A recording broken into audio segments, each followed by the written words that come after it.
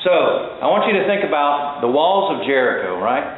Hebrews 11:30, by faith the walls of Jericho fell down. You'll remember how Israel had been going through the wilderness. You remember how God had taken Israel down into Egypt through His providential care, with Joseph being there as the second in command many, many years before. You'll remember how the famine took place, and actually Israel was provided for from that famine by their being down there in Egypt. And you'll remember that, so that's Genesis 12 through 50, Abraham, Isaac, Jacob, and Joseph. So you have Joseph there in Egypt after being sold into slavery. He rises up to the second in command. He's in charge of getting ready for the famine, and he's doing so, and his brothers come down, and you remember the rest of those accounts, so I won't cover all those in detail, but I will say this. So Israel is in Egypt. Then you remember in the book of Exodus how God says, let my people go. So God's going to bring Israel out of Egypt. Exodus 9:16, in the very deed, for this cause that I raised thee up, for to show in thee my power, and that my name may be declared throughout all the earth. So God was using Pharaoh, because that's the person to whom He was speaking in Exodus 9:16. He's using Pharaoh to show his power to the world around him, and he did so. In other words, whichever way it had gone, it would have been to God's glory. Had Pharaoh submitted and been obedient to God's commands, it would have been to God's glory. But when Pharaoh rejected God's will and rebelled, it was to God's glory. Either way, it was going to be to God's glory. Just one was going to be for Pharaoh's betterment and one was not. It's the same as far as God's part is concerned. So, he refused and he kept trying to hold Israel there, but God brought them out of Egypt. Finally led them through the dividing of the Red Sea, and they passed through the Red Sea. And they made it into the Promised Land, and you'll remember how, or they made it to the other side rather, and you'll remember how the waters came crashing down and crushed the Egyptian army. So then Exodus 13 to 18, you have 2 months' journey to Mount Sinai. So they're on their way to Mount Sinai. They've seen the crushing of the Egyptian army by the dividing of the Red Sea, and then it's returning to its natural state of things. And that section is filled with one example after another of their unbelief. They were just an unbelieving generation. They did not have faith. Remember what faith is. Faith is the substance of things hoped for, the evidence of things not seen. Hebrews 11:1. Faith cometh by hearing, and hearing by the Word of God, Romans 10:17. This generation didn't have faith. They were a very unbelieving, very rebellious generation. So they came out of that land, and there's four major instances of unbelief, and God gives 4 reminders in this section to point them back in the future, from the future mindset, point them back to, this is what you're going to be reminded of: the Passover, the law of the firstborn, the Feast of Unleavened Bread, the circumcision as it's connected to those things, pointing their minds back to what He had done for them.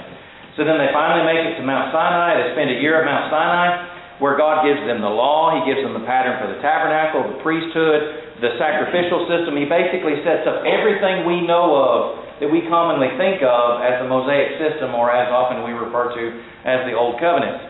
That's the way we look at it. And that's where He set it all up, was from Exodus 19 to Numbers 10, the 1 year they spent at Mount Sinai.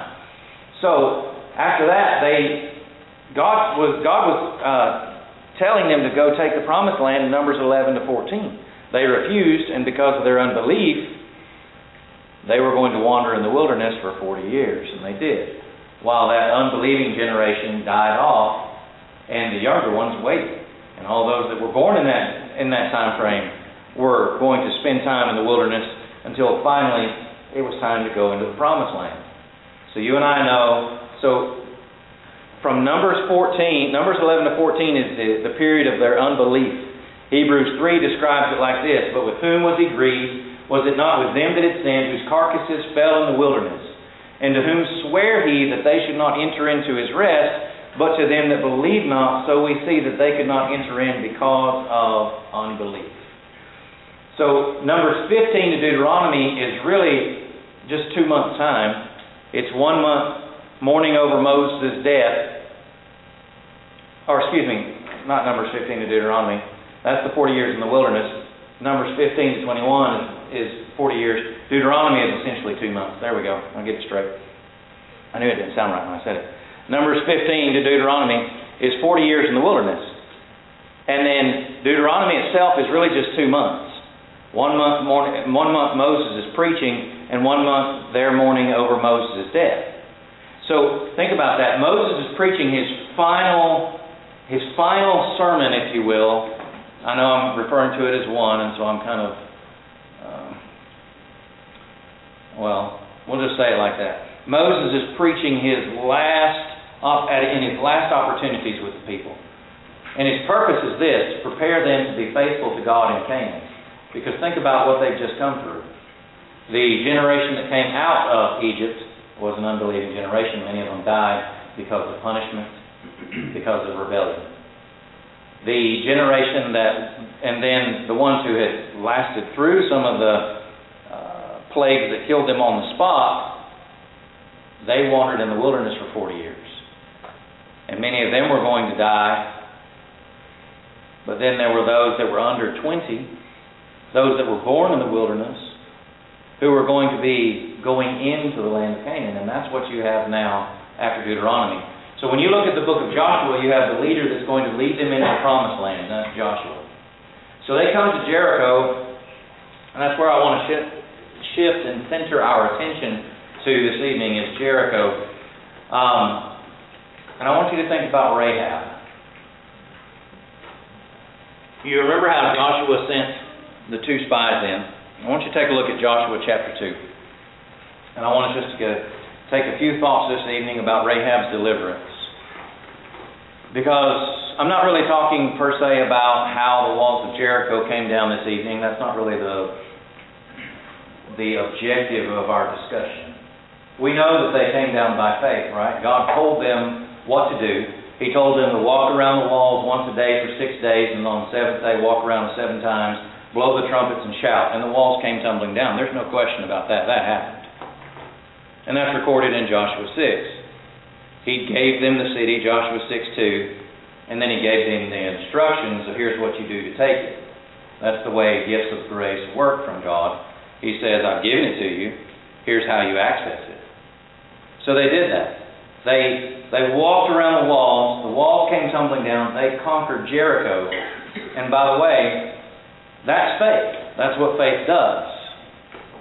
And you'll remember, just very briefly before we look at Rahab, in Joshua 7, they went on to Ai to take Ai, the next city in the conquest, if you will. And what did they do? Well, they didn't ask God what to do. They said, this is what we're going to do. We don't need everybody. We'll just send a small number because, no big deal now. We already took Jericho. Do you see how we did that? I don't hear them saying that, but I see it in their attitudes, basically on them sending just a smaller group of people to take a city that they had no word from God on how to take. There was nothing about their strength or their prowess or their abilities that's what gave them the city of Jericho. It was God's power, God's strength, God's glory. They just by faith obeyed His message, and He gave them the gift. But they forgot that when they took Ai. When they tried to take Ai. They did eventually take Ai when they listened to God's word. So just keep those thoughts in mind as a backdrop of now that's Israel and her faith as a nation, or her lack of faith as a nation. Now let's look on just the other side of things. Let's look on from the Gentile looking out. Let's look at Rahab. Joshua chapter 2. So you know as well as I do, chapter 2 verse 1. Joshua the son of Nun sent out of Shittim 2 men to spy secretly, saying, Go view the land, even Jericho. And they went and came into an harlot's house named Rahab, and lodged there. And it was told the king of Jericho, saying, Behold, there came men in hither tonight of the children of Israel to search out the country. And the king of Jericho sent unto Rahab, saying, Bring forth the men that are come to thee, which are entered into thine house, for they be come to search out all the country. And the woman took the 2 men and hid them, and said thus, There came men unto me, but I wist not whence they were. And it came to pass about the time of shutting of the gate, when it was dark, that the men went out. Whither the men went, I woke not. Pursue after them quickly, for ye shall overtake them. But she had brought them up to the roof of the house, and hid them with the stalks of flax, which she had laid in order upon the roof. And the men pursued after them the way to Jordan unto the fords, And as soon as they which pursued after them were gone out, they shut the gate. Look at verse 8. And before they were laid down, she came up unto them upon the roof, and she said unto the men. Think about this. We're about to learn some things about Rahab because she's going to start talking. I know that the Lord hath given you the land. Think about that statement that Rahab the harlot just made. I know that the Lord hath given you the land. Did the generation of Israel, Numbers 11 to 14, know that whenever they came out of Egypt? No. Not like they should have. They may have intellectually acknowledged a thing that they say, oh yeah, he's going to do it. But no. They said, we're grasshoppers in their sight. We can't do it.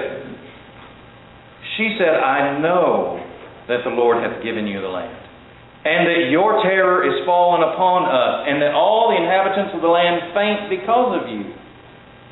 Listen to this. For we have heard how the Lord dried up the water of the Red Sea for you when you came out of Egypt. That's been a while. But they heard about that. And what ye did unto the two kings of the Amorites that were on the other side of Jordan, Sihon and Og, whom ye utterly destroyed. Notice, and as soon as we had heard these things, our hearts did melt, neither did there remain any more courage in any man because of you. For the Lord your God, He is God in heaven above and in earth beneath. So, first thing I want to point out there is how she keeps talking about what they heard. And now she's acting upon what they heard. Romans 10:17, faith cometh by hearing, and hearing by the word of God. She had heard what God had done. Remember what Exodus 9:16 says? And in very deed, for this cause have I raised thee up, for to show in thee my power, and that my name may be declared throughout all the earth. Jericho is part of that reception of that declaration. But not everybody at Jericho received that declaration the same way. Because they're not going to Israel asking them, well, what do we do? They're not going and surrendering to God and saying, what do we do? But she is. She knows that they have the answer to truth. That she has a way of knowing what to do if she can find out from God what to do through them. So now verse 12. Now therefore I pray you, swear unto me by the Lord, since I have showed you kindness, that ye will also show kindness unto my father's house, and give me a true token, and that ye will save alive my father and my mother and my brethren and my sisters and all that they have, and deliver our lives from death. So what I want us to look at just for these last few minutes that we have together this evening are the factors that are involved in Rahab's salvation, in the deliverance that goes along with Rahab here. There's a few factors that are given, and I think we can learn some lessons from them. So verse 14, men answered her, our life for yours, if you utter not this our business. And it shall be, when the Lord hath given us the land, that we will deal kindly and truly with thee. Then she let them down by a cord through the window, for her house was upon the town wall, and she dwelt upon the wall. And she said unto them, get you to the mountain, lest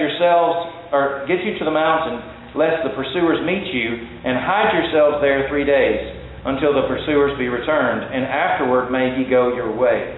And the men said unto her, we will be blameless of this thine oath which thou hast made us swear.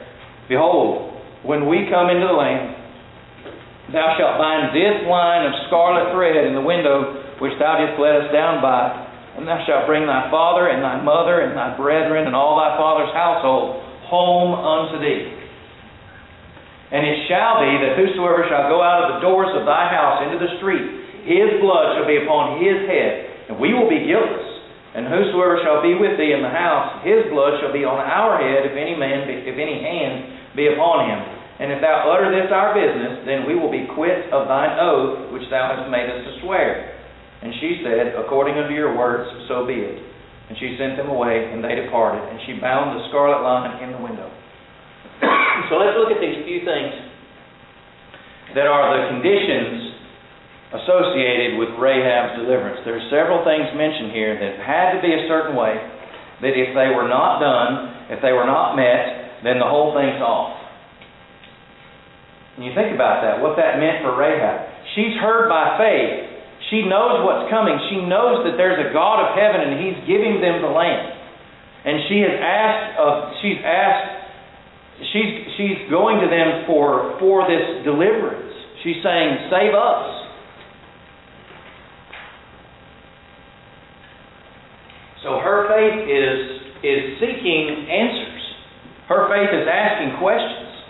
She knows this is the place. So let's look at the first one. The first one was, don't tell anybody what we're doing. Utter not our business. If you do, our oath will be done. There is no oath between us if you utter our business. So let me ask you a question. That's something that Rahab had to follow.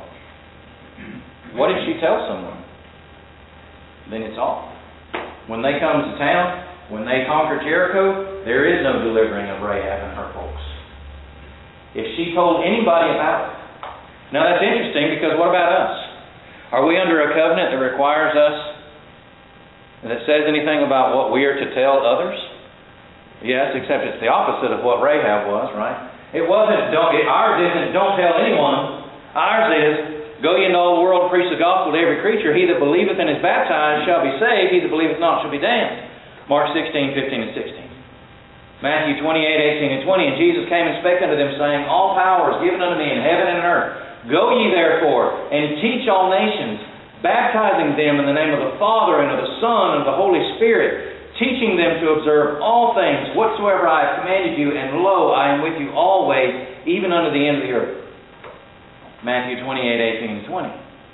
We're also under the command that if in 1 Peter 3:15, sanctify the Lord God in your hearts, and be ready always to give an answer to every man that asketh you a reason of the hope that is in you with meekness and fear. In other words, you and I have that responsibility, that when people ask us about why we believe what we believe, that we can give them a defense. We can be able to sit down and reason with them through the Scriptures. This is why I believe what I believe. We are under the obligation and responsibility to tell them about it. Not like as in, they were under the obligation, don't talk about it. Don't tell anybody about what we're going to do, and you'll be delivered. Which made sense for what was going on in that context. You and I we have a similar situation, but it's, instead of be silent, it's tell people. Tell people about it.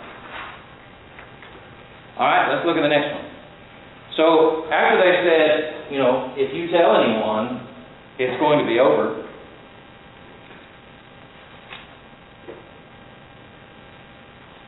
So, when you look at, say, verse 18, behold, when we come into the land, thou shalt bind this line of scarlet thread in the window which thou didst let us down by, and thou shalt bring thy father, thy mother, thy brethren, and all thy father's household home unto me.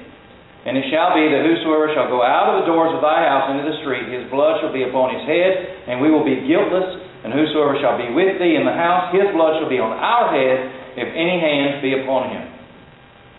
So the next two things, or you could say one, I guess you could say two, depending on how you want to look at it. She was supposed to bring all her family into her house. And she's supposed to bind this scarlet rope, this scarlet line in the window so it's visible. Those are more conditions of her deliverance. One, don't tell anybody about it. Well, you and I are supposed to tell folks about our deliverance. Two, bring everyone into your house, Rahab.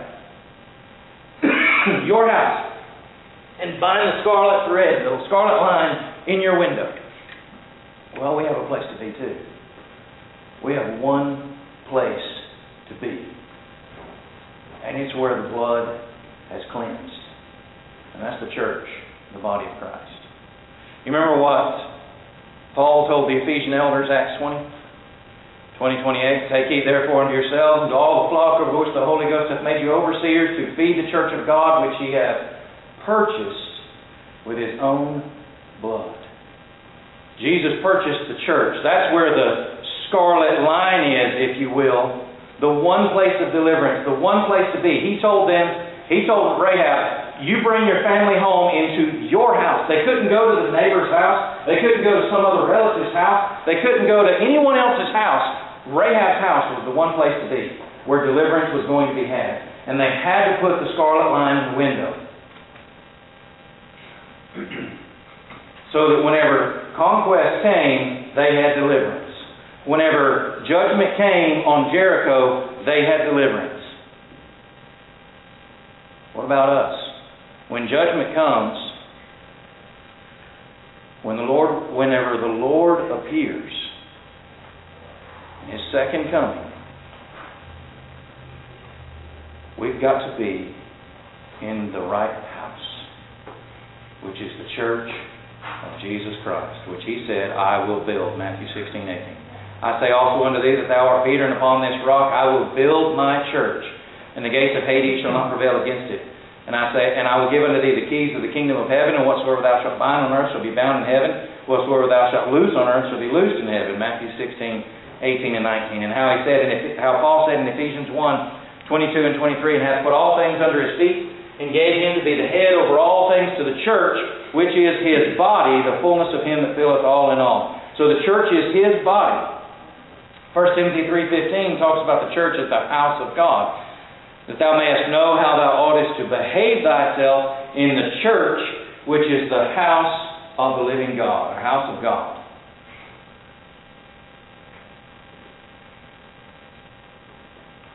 And you remember how Paul told the Ephesians 5, the husband is the head of the wife, even as Christ is the head of the church, and He's the Savior of the body. Ephesians 5:23. Husbands, love your wives, even as Christ also loved the church, and gave Himself for it. Notice that. He, Jesus, gave Himself, the sacrifice for sin, the one sin sacrifice that is available, for it, the church.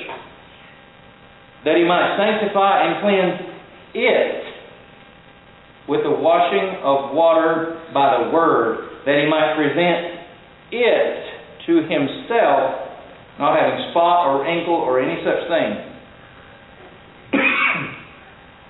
And you remember how in the beginning of Ephesians chapter 1 verse 3, it says, Blessed be God and Father of our Lord Jesus Christ, who hath blessed us with all spiritual blessings in heavenly places in Christ. That's the only place where deliverance is had and accessed and available, is in the body of Christ, the church of Jesus Christ. Because the church is His body. And whenever a person obeys the gospel of Christ, they are baptized into Christ, Romans 6:3 and 4, into His death. They put on Christ, Galatians 3:27. For as many of you as have been baptized into Christ have put on Christ. In other words, they've clothed themselves, put on as if they're clothing themselves with something.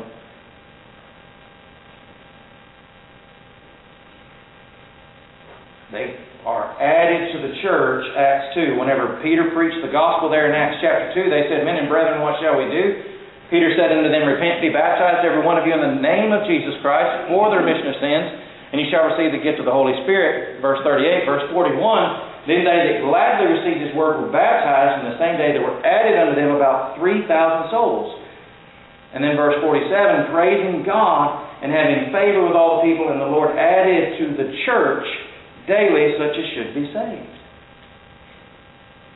So just like Rahab had to bring those home who were going to be able to be saved, bring those to her house and her house alone. She was told to be silent about the matter, bring everyone to your house, bind the scarlet thread in the window. You and I are told to tell others about our matter of deliverance. Tell them and help them come to that one place of salvation, the church of Jesus Christ, where the blood has been applied by God Himself.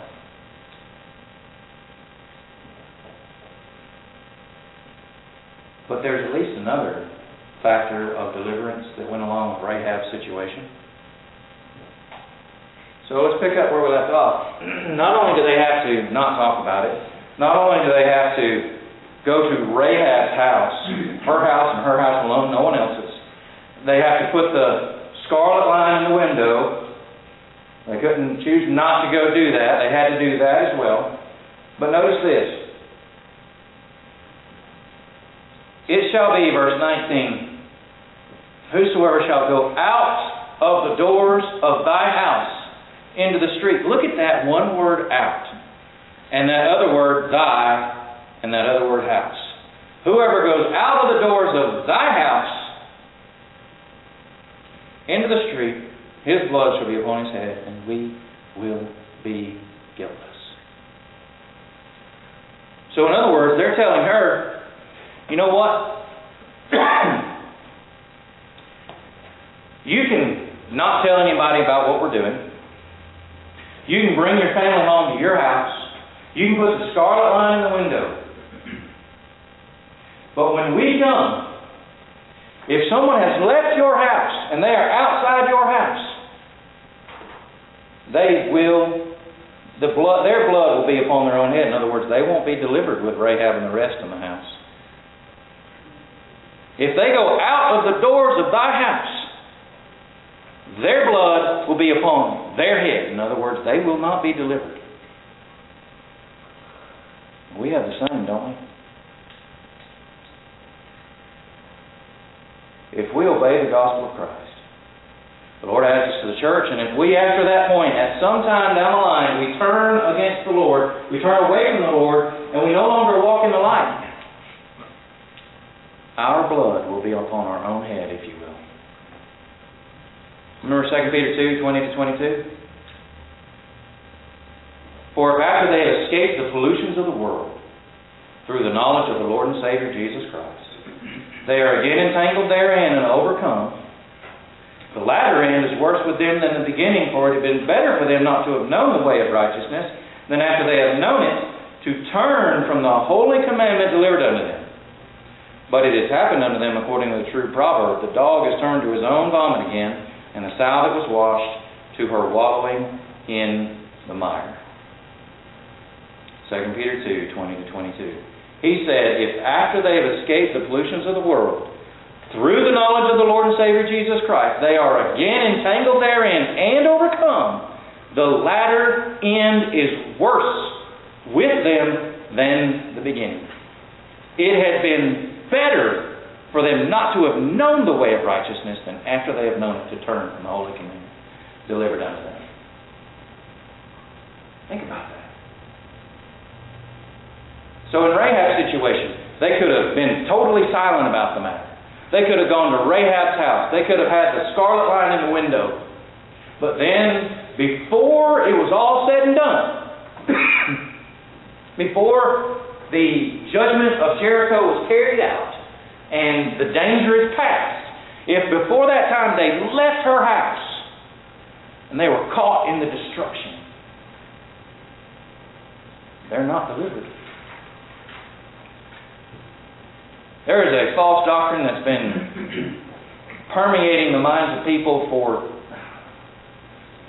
centuries that says that, oh, you can just, once you're saved, there's nothing you can do to be lost again. That's false doctrine. That's 100% false doctrine. We've just said that very plainly from 2 Peter 2, 20-22.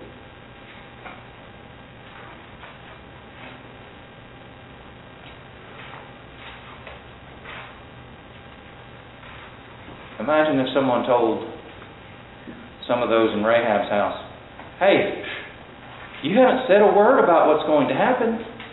You've been silent just like they told you to be. You're here. You came into her house, didn't you? It's the one with the scarlet line in the window. So what if you got to go leave for a few minutes? No big deal. Well, it is a big deal, because that's part of the deliverance package.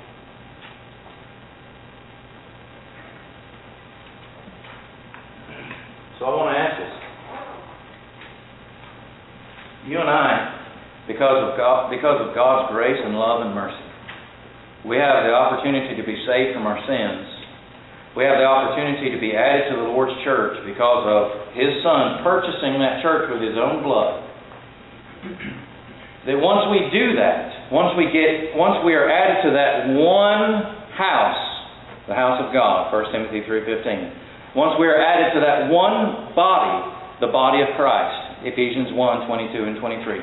And we do that through our submission to the plan of salvation, our hearing, our believing, our repenting, our confessing, and our being baptized into Christ. That is, we hear the gospel, we hear that Jesus came and died for us, that He, the Son of God, died for us. We believe that He is the Son of God and that He did that for us. We repent of our sins, we confess His name, and then we're baptized for the remission of our sins.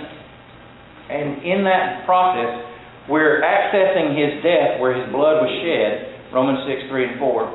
We're being added to the church, Acts 2:38, 41, 47, by the Lord Himself.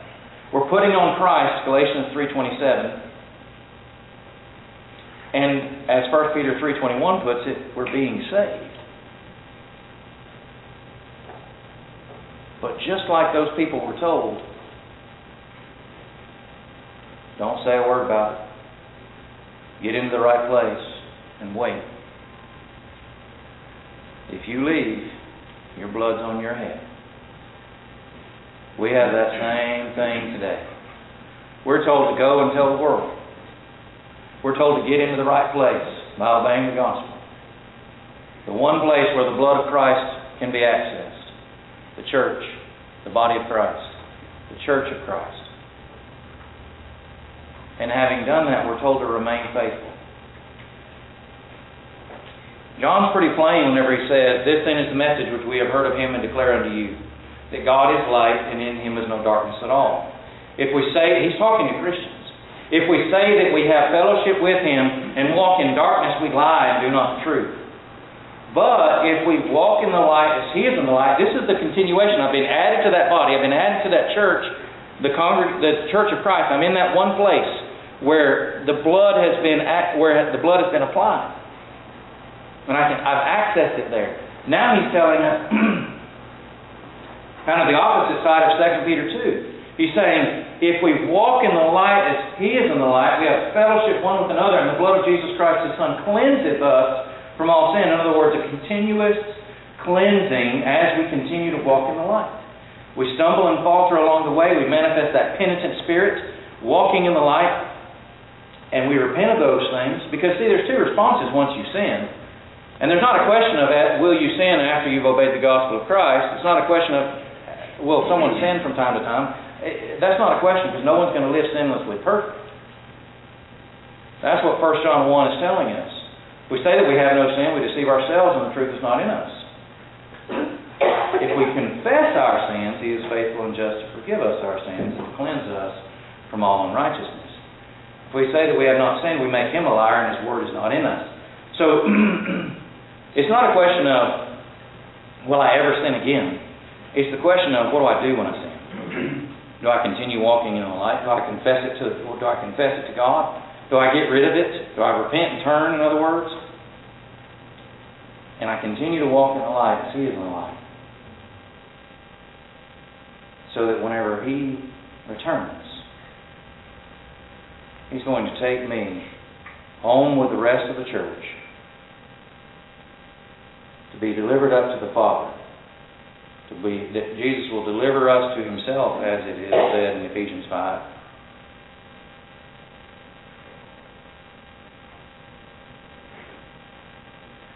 Think about being in the situation there with Rahab. Would you keep silent about it? If you were told to keep silent about it? Would you think it a big deal to go to Rahab's house? Would you think it a big deal that the scarlet line is in the window? Would you think it a big deal that you remain in Rahab's house? I'd say so, because it meant life or death there. What about us? We're told to not be silent about it, but to tell others about it. We're told to get into the right place. We're told that place is the place of Christ, the body of Christ, the church of Christ, where the blood has been applied. And we're told to remain there, walking in the light as He is in the light, remaining in the truth, continuing to grow and continuing to mold and shape ourselves according to the truth. Because if we leave, if we quit, if we turn away, then our blood is upon our own heads. If you've never obeyed the gospel of Christ, why not tonight? If you have, and you strayed away, why not come back before that blood is on your head? God wants us all to be saved. He's made that abundantly clear through the sacrifice of Christ. His will is that we would be saved, but He leaves the choice up to us. What would you think about those in Rahab's house if they left? But what would you think about someone that said, it doesn't matter if we're in the place with the scarlet line? Or someone that said, well, what about this other house? It's just as good. Or someone that said, well, we can tell somebody. We don't have to be totally silent about it, do we? Those are all a big deal. If we can help you, please come while we stand here while we sing.